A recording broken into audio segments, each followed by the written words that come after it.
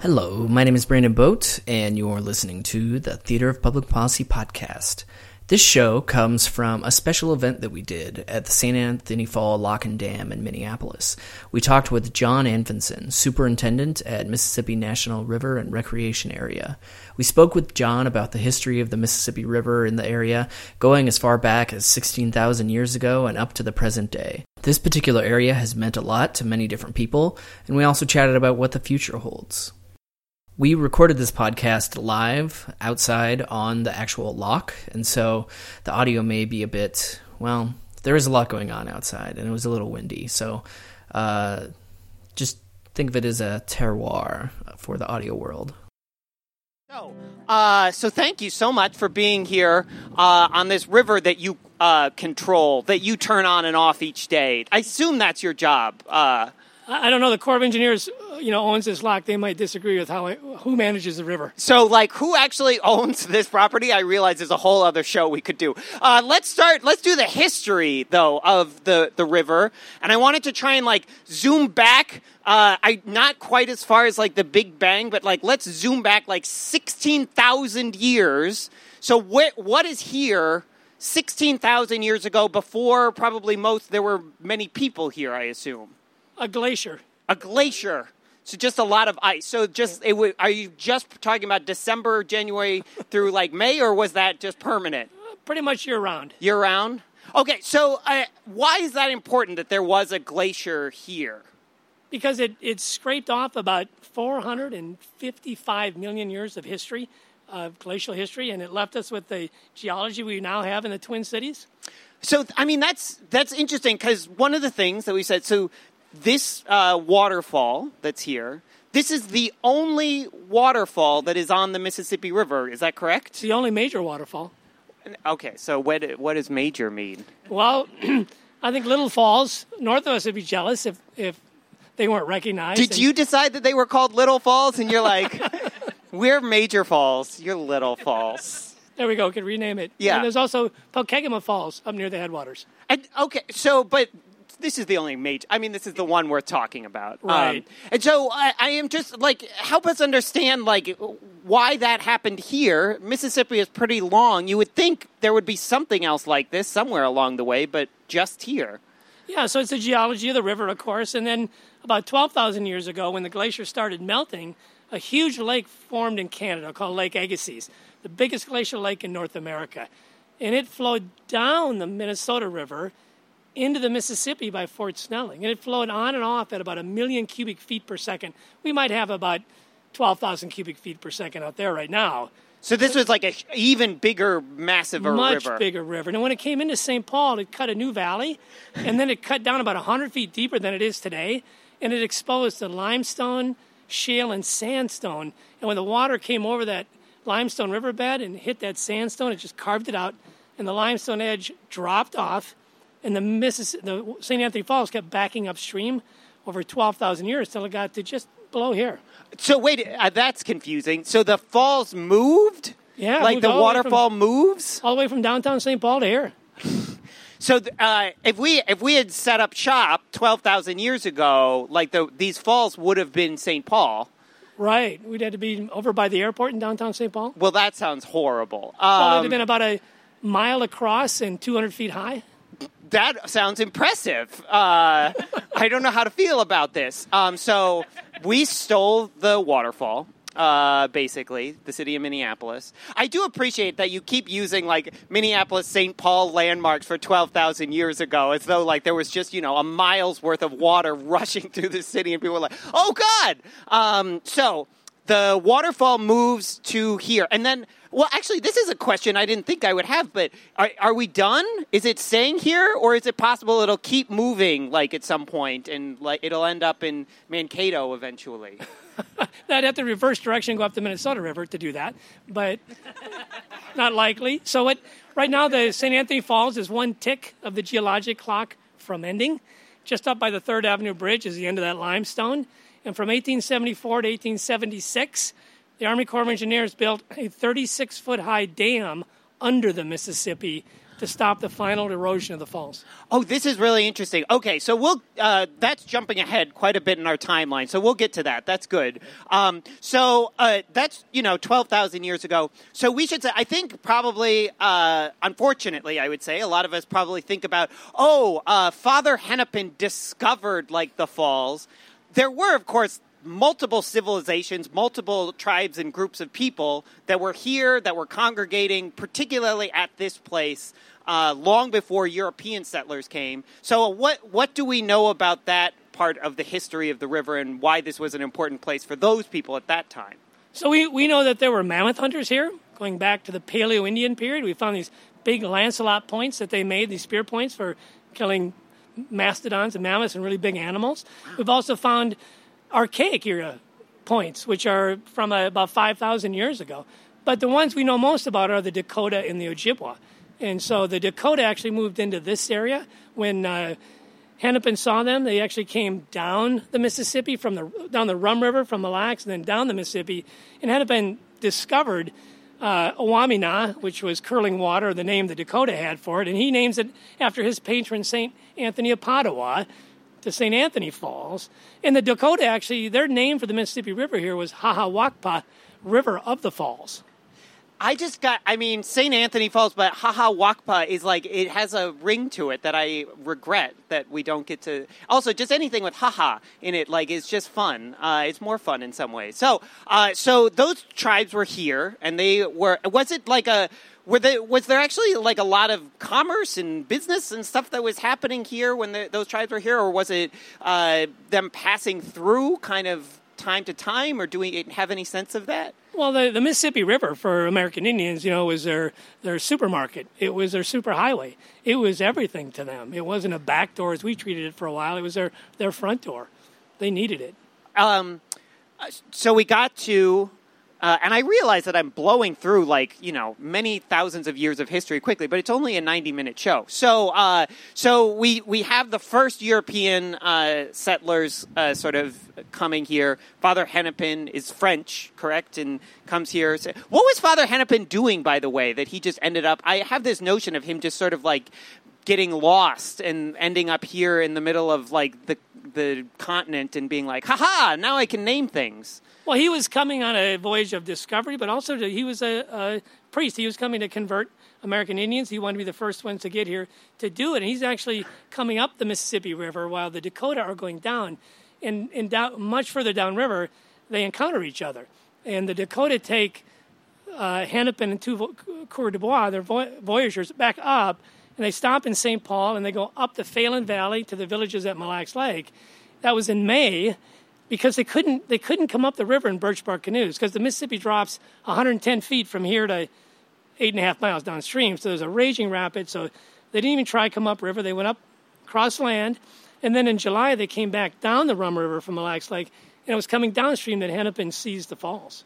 So tell us about that. When he sees the falls, what does he think at that particular moment? Well, there's a Dakota man offering a porcupine quill or a beaver pelt that's decorated white with symbols on it and porcupine quills stuck in it. And he's offering it in sacrifice to the falls for safe passage past the falls and for good fishing and hunting.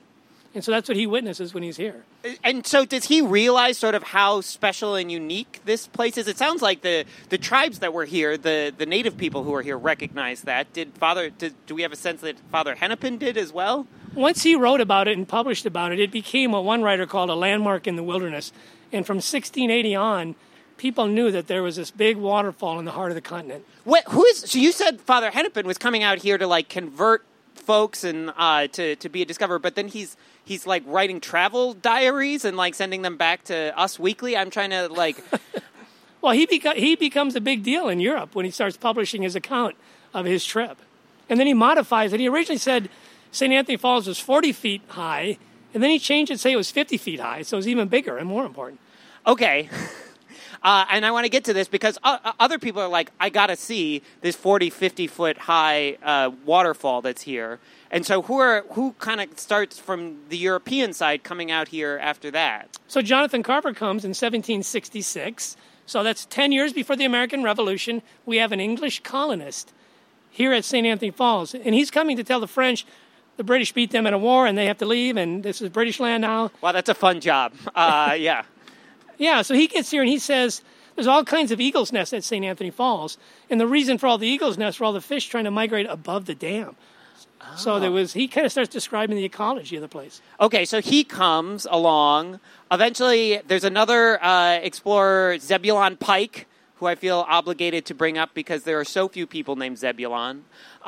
So what is Zebulon Pike? Who is Zebulon Pike, and what does he do when he gets here? So we know about Lewis and Clark heading west with the Louisiana Purchase as a result of 1803, with that Louisiana Purchase.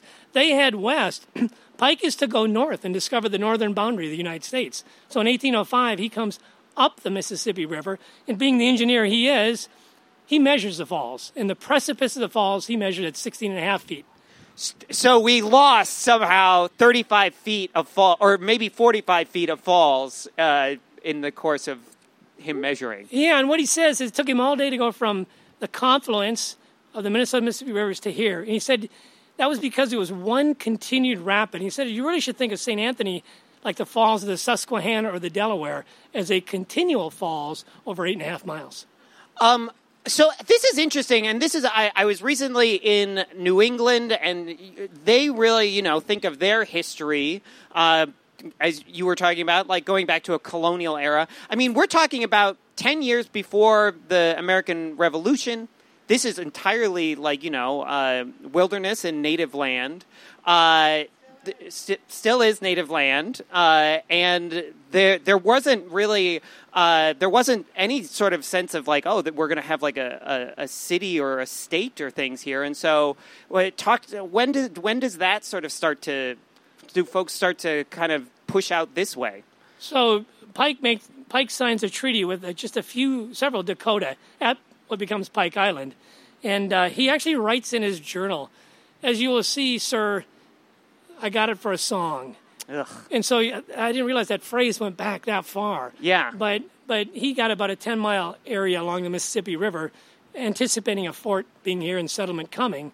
By 1850, so by 1858, that's 1805, by 1858, 53 years later, steamboats are coming and going from St. Paul 1,000 times a year.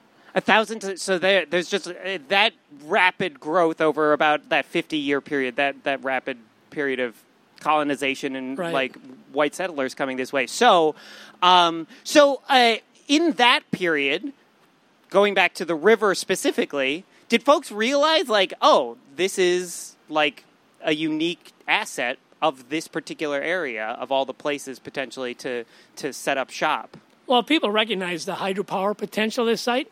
So 1837, the first treaty with the Dakota give up their lands east of the Mississippi here, other side of the river.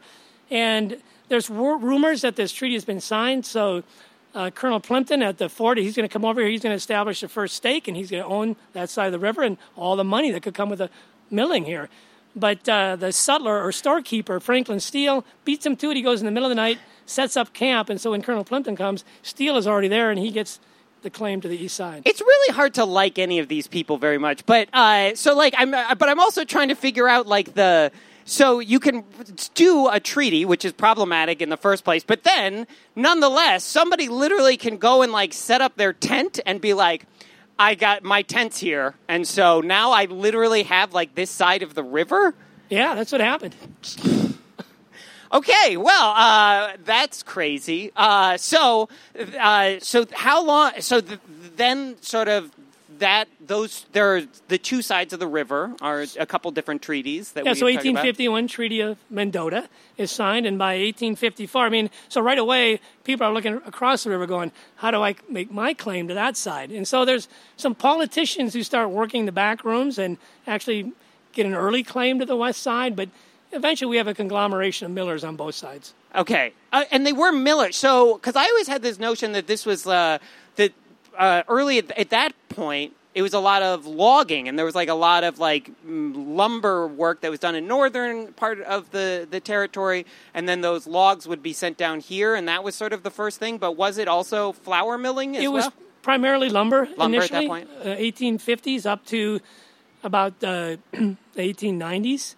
But by the 1860s, the lumber millers start moving north to North Minneapolis because they can burn sawdust and make steam and power their generators. And they really needed the water power for the flour milling. Okay, so we have lumber milling, sort of first chapter of, and it is this like Minneapolis at the Minneapolis, I believe 1857 is when Minneapolis becomes a city.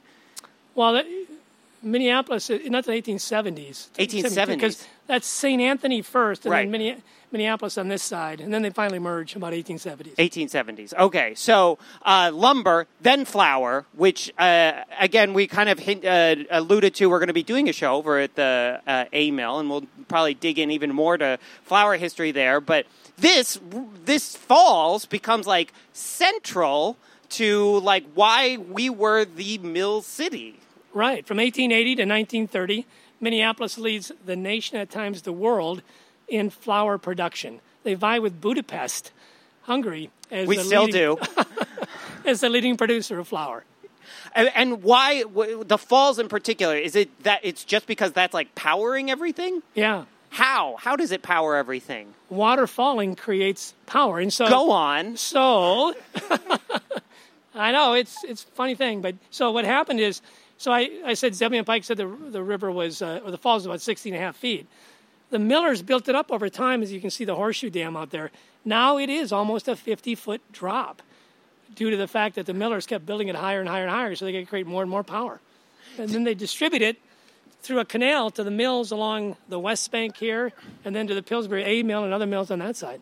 So they were building up the river at this point. So there is this like very important like historical point, and maybe I've jumped past it in our timeline, but 1869, we almost destroyed like the falls entirely. Is that right? Right. There's a guy named William Eastman, and he bought Nicollet Island just up here. He bought Nicollet Island? Bought Nicollet Island, and under Eastern water law, he said he had the first rights to the water, so he accused all the millers downstream of taking his water, and he wouldn't sue them if they would let him build a tunnel under Hennepin Island, underneath the river, through that really soft sandstone, up to Nicollet Island, where he'd put a mill, drop a deep shaft, and he'd have his power.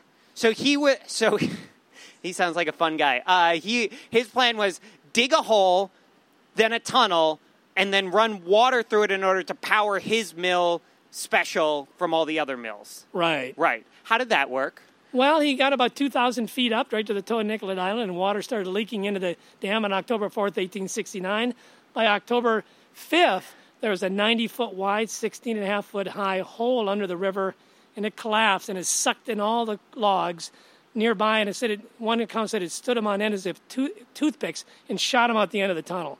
It just shot him out the end of the tunnel? Yeah, and then after a couple of they put they built a huge raft, and they put everything they could on it, rocks, stones, everything, and they sank it over the hole. And then one of the newspapers wrote about the triumph of human engineering over the dumb force of nature. And the next day there's this sucking sound. It sucked the raft down and shot that out the tunnel. And then there were two more, another hole opened up. And finally they realized that where the 3rd Avenue Bridge is was the end of the limestone, and it was starting to come underneath and honeycomb the falls. And had not the Corps built that dam under the river, there would be no St. Anthony. Because it could have like just sucked everything else like through that tunnel and shot it out. Well, that soft sandstone underneath the limestone was starting to erode, so they were just eventually it would have eroded all the sandstone, and the riverbed just would have collapsed and become more of a rapids. But there had been a dam built, and so that was sort of what kept it a falls after all. The dam under the river that was built 1874 to 76 is still there. That's what's still there. Still there. Okay, I want to do a few more history pieces, and I should say, second half of the show, we open it up for you all to ask questions of our guests. So we'll open it up for you all to ask some questions here. This is a fun one. So this is a hydroelectric plant across the river here, right? Right, Xcel Energy. And people might know that. I mean, they do a pretty good job of branding it. You can see hydroelectric plant. I feel like people may not know that was the first hydroelectric commercially used plant in the United States, in the world, maybe. It was on this side. It was on this. We moved it? No, they did it on both sides. Oh, okay. All right. Well, sure. And yeah, okay. So, but this was the first one? So Edison creates the first, in the same year, about the same time, the first electricity to a house But Minneapolis does the first commercial hydroelectric power to a business. Wow. And was that a big deal? I assume it must have been a big deal. Yeah, they built a huge tower over here, near here, and they put a light at the top of it, and they powered it, and it lit up the whole area. Wow. Okay, so that's one. I also, talking more about the construction, the things that we built, we are on a lock and dam. How did we end up with all these lock and dams all up and down this part of the river? So from, especially right here in the heart of the Twin Cities, the Mississippi drops, like I said, 110 feet from above St. Anthony Falls to the mouth of the Minnesota River, in that the gorge is below us, and it's a very tight, narrow canyon, tightest, narrowest canyon on the river, and the river drops 110 feet through it. You just couldn't take a steamboat up. In 1858, like I said, steamboats came and went from St. Paul 1,000 times and only 50 times from Minneapolis. Oh. Because they tried to pay one steamboat to come up, but there was a boat called the Fannie Harris that made it up, and on the way down, it had two wing rudders, and one of those limestone boulders that had collapsed in the river knocked off the wing rudder. There was a special rapids pilot on the boat. He panicked and left the wheel, but there were two older pilots in the back, and one of them got up and took the wheel, and he said, had I not taken the wheel, we would have been smashed to kindlings. And they didn't tell the engineer in the boiler room because he said they needed a full head of steam to wind through the current in the boulders in the river. Okay, so because of cowardly steamboat drivers, we needed a lock and dam system to get folks up here to Minneapolis at that time. Yeah, we needed to get above the falls where it's the Prairie River and there's a lot of flat land above here. And then you could have a big port. You could have a big port for boats to stop at. And so this is a thing people also may not realize, is that we have a port in Minneapolis, or we did until very recently. What was the idea of having a port in Minneapolis? Well, Minneapolis had the milling, so it was known worldwide for milling, but St. Paul was the head of navigation. And Minneapolis wanted to be the head of navigation, too. They wanted to be that bookend to New Orleans, so they wanted to get navigation above the falls, and they thought if they could do that, they would vie with St. Paul and for the head of navigation. And so then I've always heard this described as like Hubert Humphrey's boondoggle, like the port of Minneapolis, that he was like, I'm going to build a port when he was mayor, and he had like big eyes, and he was like, yes, there's nothing that I want more than a port. But you were telling me earlier maybe that it's more complicated. Yeah, Henrik Shipstead actually got the Upper Harbor Terminal Project authorized in 1937, but then the Great Depression and World War II delayed it, and so it was in the 1950s, probably when Humphrey is going to play a role in getting funding to get it finally built. Okay, so we build a port. People may not know that we had a port, which actually we've basically now just shut down just within the last couple of years. Why did Minneapolis's port never work out? The barges that came through this lock and dam, there's usually two barges at a time with a towboat. And that was all we saw. And for a while it was somewhat successful, but toward the end it was two gravel barges a day, or four gravel barges with two towboats a day, one scrap metal barge every few days. Whereas at Hastings downstream here, they can bring in a 15-barge tow, break it in half, they bring it through in two sections. That 15-barge tow equals 870 semi-trucks. So compared to the two barges that were coming through here versus the big dams downstream, it just never succeeded here because it didn't have the economies of scale, we call it. And is that just because of the way the river is here? It's such a narrow river through here, those big towboats couldn't come up the gorge. And Lock and Dam 1 was actually built in 1917, and it kind of set the size of the lock for up here. The port is closed. There's a lot of discussions going on now about what the future of that part of the Mississippi will be for the city and the people who live there. There's talk about this specific place that we're on. There's a lot of talk about, there's all these people out enjoying like the riverfront here. And we think of this, I think now, it's like this is a place for recreation and to come out and to be by the water. I'm wondering if that was historically true. Like, was this always sort of like there were people who would come out and, Velocibikes, those big bikes with like one giant tire in the front, and they would like roam around like here and push a wheel with a stick and I don't know what else, like as fun 100 years ago? Or is this a more modern phenomenon? Well, there was a time before all the milling really took over and made this an industrial area where Easterners would come to the Mississippi River and take a steamboat, or Southerners would get on a steamboat and they'd come up here because they wanted to see Fort Snelling and they wanted to see Minnehaha Falls and they wanted to see St. Anthony Falls. So they went on something called a fashionable tour. Fashionable tour? Yeah, that was the name of it. That's good advertising, I guess. Yeah. Yes. So, describe a fashionable tour? I've never been on one. So, what was one? Well, you'd basically get on a steamboat and you'd come up to St. Paul, and you couldn't get up further than that for the most part. So you rent a buggy or a driver, maybe the early equivalent of Uber or Lyft, and you just get a ride up here and see the falls and see Minnehaha Falls and Fort Snelling. Did this happen a lot, or is this one of these things where, Teddy Roosevelt's second cousin did it once, and so we just know about it? No, a lot of people did it. It was it's hard to think of this as a major vacation destination before Minnesota's even a state. Yeah. But it was. People came a lot for this. Okay. It was a vacation destination. So I'm hoping there'll be some questions about this in the second half, but these locks and dams, how many actually are in Minneapolis? Is it 4? Three are in Minneapolis, and they're all 3 closed now.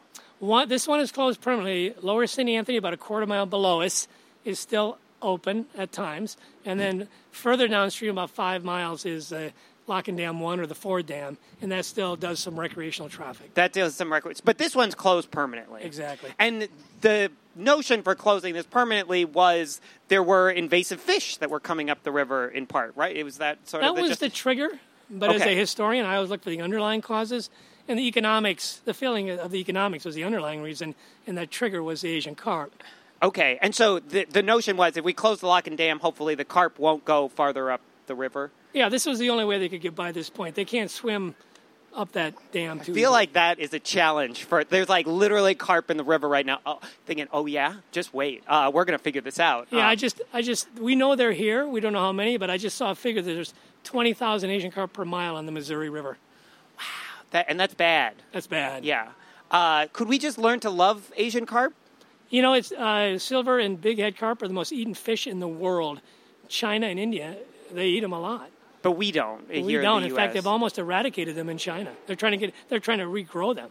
Oh wow, that's interesting. Just to talk though quickly about what do we do with this lock and dam then, other than improv comedy shows? That's one thing that could be in the future. Yeah. So, there's a Corps of Engineers that's doing a disposition study.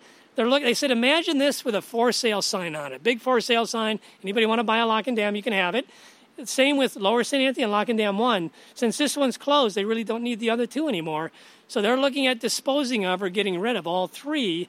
And so they're doing a study. There'll be actually a public meeting from 6 o'clock to 8 o'clock next Monday at the Dowling School in Minneapolis to talk about how they're going to do this study and maybe about the future. There's one organization, Friends of Lock and Dam, that's already envisioning a world-class visitor center at this site, rebuilding it and redoing it. And so this is a place where people will be able to, will there literally be a for sale sign? Could somebody, as we saw before, say, I am going to buy this and then dig a tunnel under the river and nothing can possibly go wrong? Or right. If no one wants this, there's no adaptive reuse, the Corps will try transfer this to the General Service Administration, which disposes of excess property for the federal government. That sounds so cryptic. But hopefully the theory is this will become something new, and this is where you're looking for, general public input on this. Yeah, and then the Corps is going to do that first, this one first. The next 2, there's real debate that's going to happen about whether those 2 dams will be removed or not and the rapids restored to the river. But that's going to wait a year or 2. What do you want this to be? We want to do some good studies and get some good science. Oh, come on. What do you want, John? John, you have a sketchbook somewhere of what this place could be. Well, I know what it was, and what I say about this is a good way to put it. This lock is the concrete embodiment of the visions of people in the past. So are the other 2. Do we hold to those same visions and want those same things that people in the past who made this happen, or do we want something different? That's the question we have to ask ourselves. Okay, I'm going to try and pin him down more on this after the break. But for now, can we do a tremendous round of applause John Anfinson, everybody. So he and I are going to. We got. All right. Oh, we have folks with questions, but I have one that I'm going to ask first because I forgot to ask this in the first part of it. But so we talked about the river culturally, as geologically, in terms of a lot of things. One thing we didn't get to though is just the fact the river is a source of water, which we drink, which is important, and it's also been a place that we used as sort of a sewage system. Seems like those two things together are not good. This is topical. So I'm curious, can you just, how is that? Have we always used the river as sort of a drinking source as we built the city up, or? So as Minneapolis grew, it went to the Mississippi River for its water supply. And as St. Paul grew, it went to a lake system north because Minneapolis could just use the river that was right here and let gravity bring the water down. In St. Paul, they had to pump it out of the river valley and up, which would have been really expensive. But we used about 2 to 3 gallons of water a day before we got piped in water. Once you get piped in water, you would have 50 to 100 gallons. And so once you put 50 to 100 gallons into your outhouse or cesspool, it starts overflowing. And so you have to actually build a sewer system. And when they started building the sewer system in Minneapolis, they funneled it right to the river. But they also started building... So it's a circular system. Yeah, so they started... Actually, the first waterworks was on this side. And when that one got a little outdated, they built the second one over here on Hennepin Island. And then they just took in water directly right here, and they pumped it into your house or your business, unfiltered, untreated. And so what happened with Minneapolis is typhoid fever epidemic started getting worse and worse and worse as the city grew. And Aetna Insurance Company came out here, and they wanted to debate between Minneapolis and St. Paul on who would be easier to insure, cheaper to insure. And St. Paul said, well, our water is so much better. We have less typhoid. We're cheaper to insure. And Minneapolis said, anybody who can afford insurance doesn't drink the river's water. Burn. So did we ever figure this out? We did after the 1910 epidemic.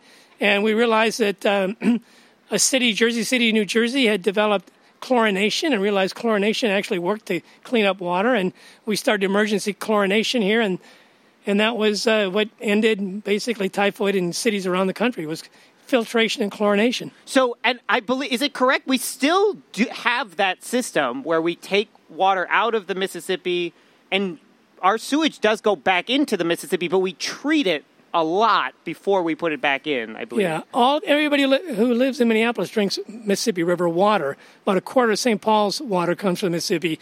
But the Pig's Eye sewage treatment plant in St. Paul handles all the sewage. And I've heard it said that the water that we actually treat and put into the river is actually, we treat it so much it ends up being technically cleaner or like has less bacteria and whatnot in it than just the river water to start with. Which is a statement about how we treat the river. Yes, that's a good note. All right, so I promise this is the part where we are going to ask you or come for your questions. I'm going to come as far as I can with my leash. I forgot to mention, if you have a question, I will reward you with a sticker. Okay, so you have a question? How convenient. You're so close. Have a sticker. Here's a microphone as well. All right. What happens in the laboratory just across the river? So the St. Anthony Falls Hydraulics and Hydrology Laboratory is one of the premier world institutions for studying how rivers move sediment and how water moves underwater, basically. They study, like New York Harbor was trying to figure out how to deal with sediment in its water intakes in New York Harbor. They were modeling it here at St. Anthony. They modeled the Elwha Dam in the Olympic Peninsula removal. They had a big model of the Elwha Dam, and they're modeling dam removal there. They work on projects worldwide. Wow. Does that answer? Okay. Other questions? Yes, right here. And then I might have to get you to shout back there, but here, you first. Here. Good evening. Good evening. So I just think it's really remarkable that a city of this size relies on fresh water as opposed to groundwater. And I'm very curious if you know of kind of the state of the health of the river now, especially, given that it is our drinking water in Minneapolis. Like, What is the potential of threat from pipeline projects such as Line 3 and or like salination that is happening from how much we salt our roads? Are there things that I'm not mentioning that are like more front and center in the mind of folks who are talking about the health of the river? I'm very curious. Yeah, that's a great question. I trust everybody heard about. What's the state of the river today, health-wise? And the river out here is impaired at times for bacteria. If it hasn't rained for a while and we haven't flushed all the streets into the storm sewers into the river here, it can actually be as clean as one of the lakes. You can actually go swimming. We had Mayor Fry out up in Brooklyn Center in a kayak, and he just jumped right into the river and started swimming around. So, he's trusting it was pretty clean. So it's not too bad, but from a drinking water perspective, we have to really consider what's coming in.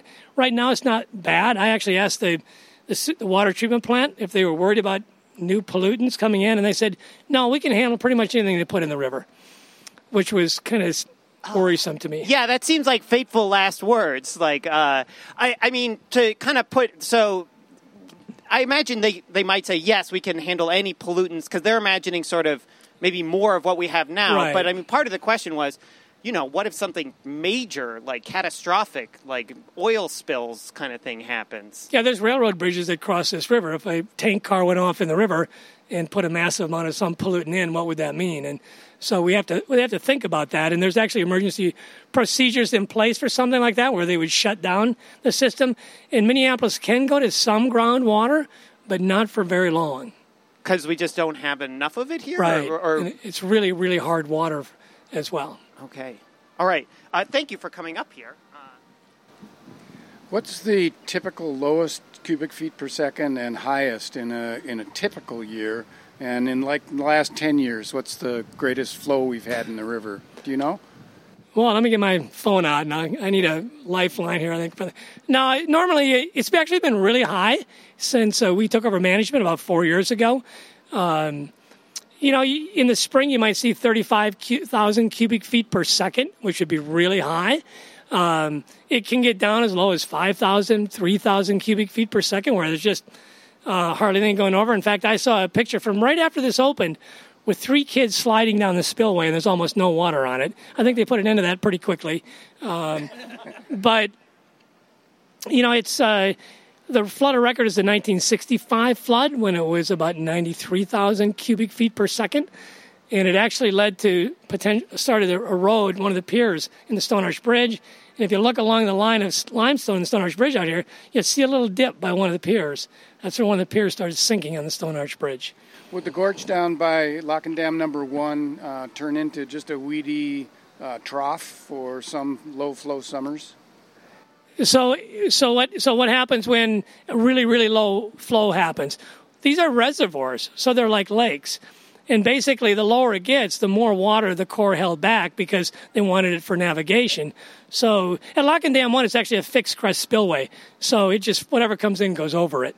So it basically becomes a stagnant lake is what happens. So that was actually maybe alluded, what I wanted to ask as a follow-up, which is, it's fascinating, 5,000 cubic per minute versus 90,000. Those are numbers. But why does that matter? Why do we care what the sort of flow rate is? Well, the higher the flow, when it gets to these really high levels, it can cause actually damage downriver. At 50,000 cubic feet per second, and it's happened 6 times since this lock opened in 1963, the Corps opens that upper gate, and there's a gray gate up there, and they pass water through the lock. Oh. About 15,000 cubic feet per second just goes right through this lock. So in order to lessen the pressure? Because then it reduces water upstream, and because it can do some flooding upstream if they don't. Okay. All right. Okay, that's good. Other questions? Yeah, you have a question right there. Do you mind coming I'm a little short here, but so if you don't mind coming up this far. Is there something that blocks the canoes from going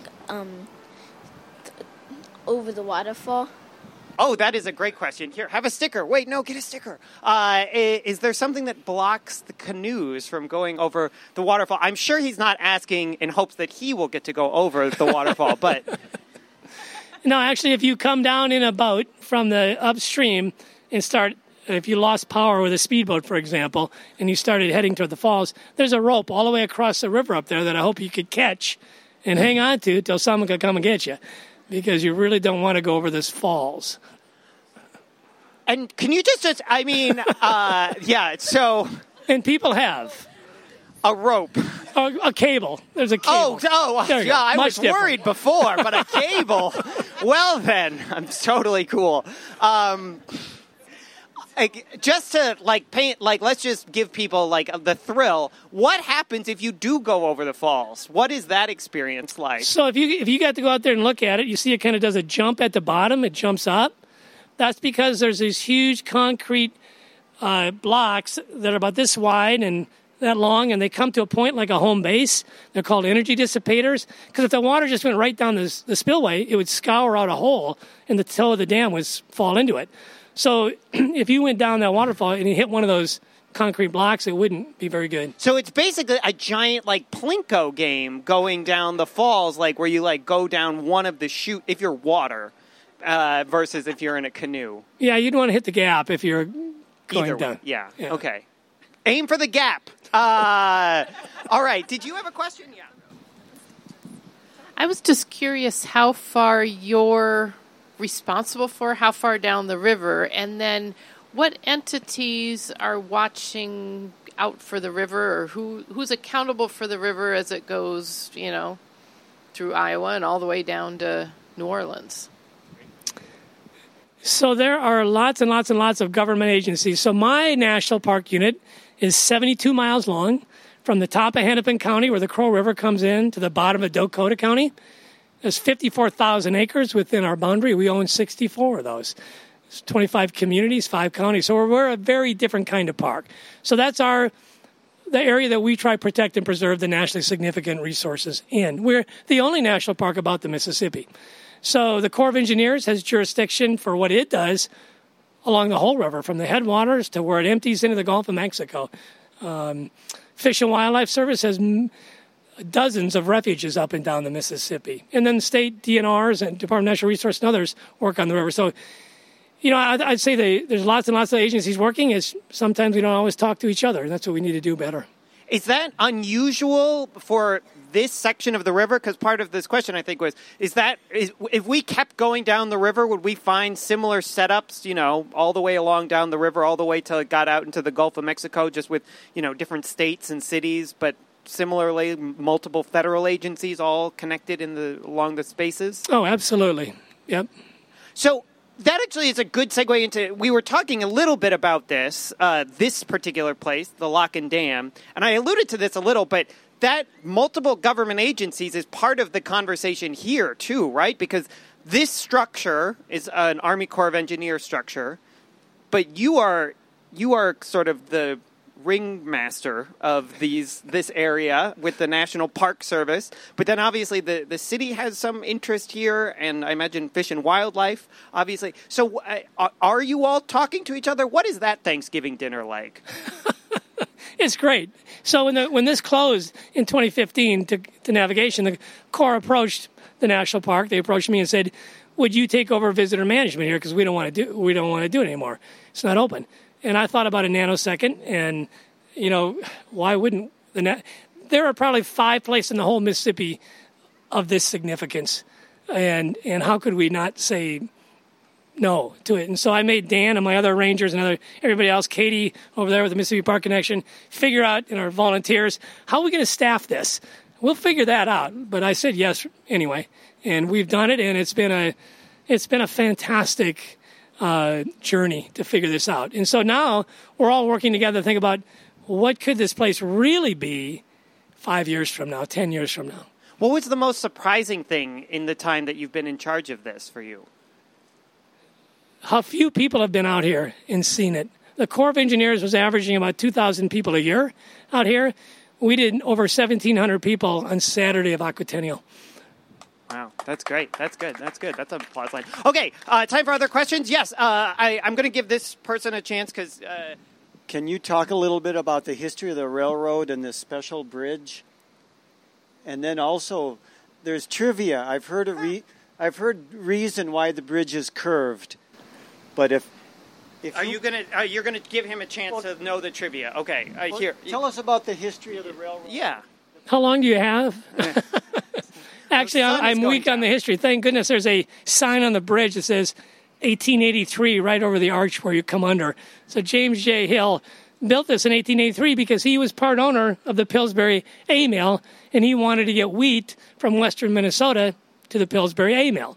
And so that was one of the reasons it was built.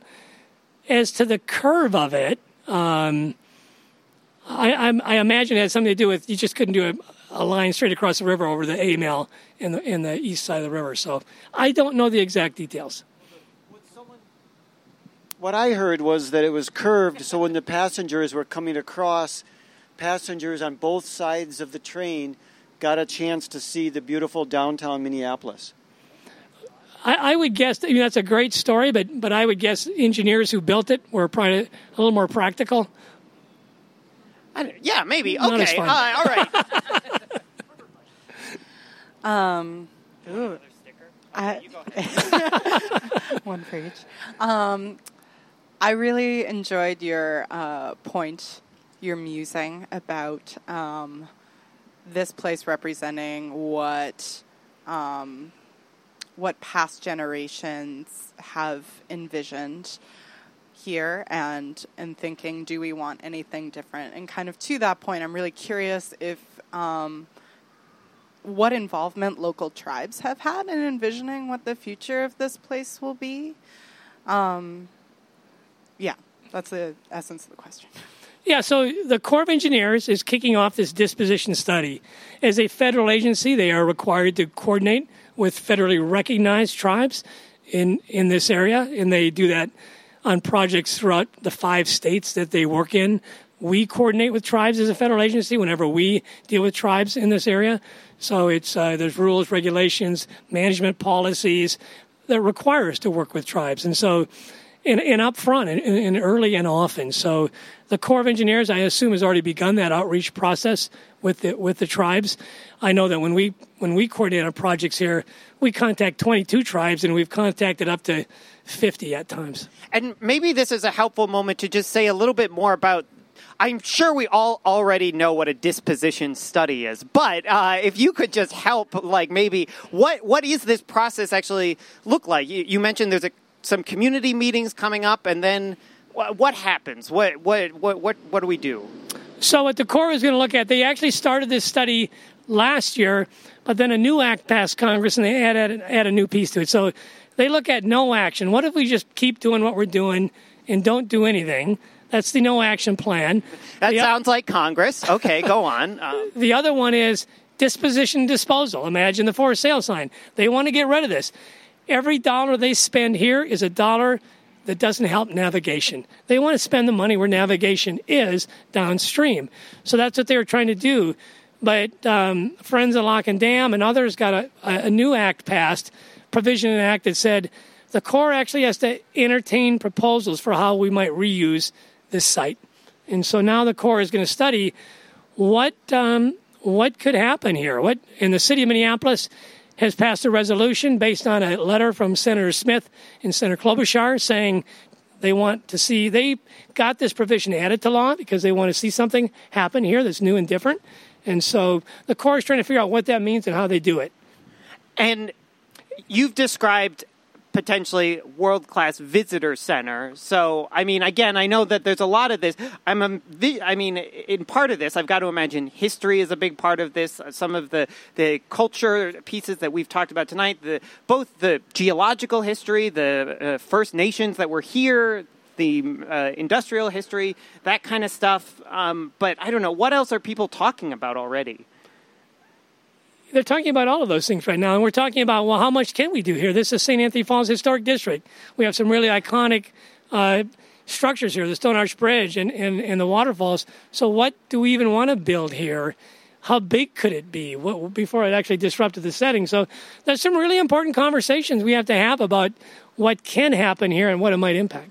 Okay, so we're just about out of time. I kind of want to... folks have come out. We had this wonderful, entreaties, at the beginning. folks should know now they can come back here. They can come here or whatnot. But what else do you want people, hopefully folks are going to go home and tell people I went to this thing at the Locken Dam. And what, though, are you hoping folks take home from this, maybe share with folks about this place and this thing and this whole scene that we are in right now? Yeah, so you're in one of the most spectacular places in the whole Mississippi. Geologically, historically, economically, there is so much here that we've already talked about tonight. So it's one of the most important places on the whole river. Everything we've ever done on the river, this Locken Dam, the locks and dams downstream, the creation of my National Park Unit, the creation of Fish and Wildlife Refuges, every one of those things has happened because citizens like you exercised their voice. So there's a chance for you to exercise your voice again and decide the future of the Mississippi River at these 3 sites within the heart of the Twin Cities. And so, I would say just get engaged in the conversation. Be a part of that conversation so that in the future, what we have is what we of this generation at this time in the 21st century want. On that very inspiring note, please, one more time, a round of applause. John Amphenson. Wow, that was great. Okay.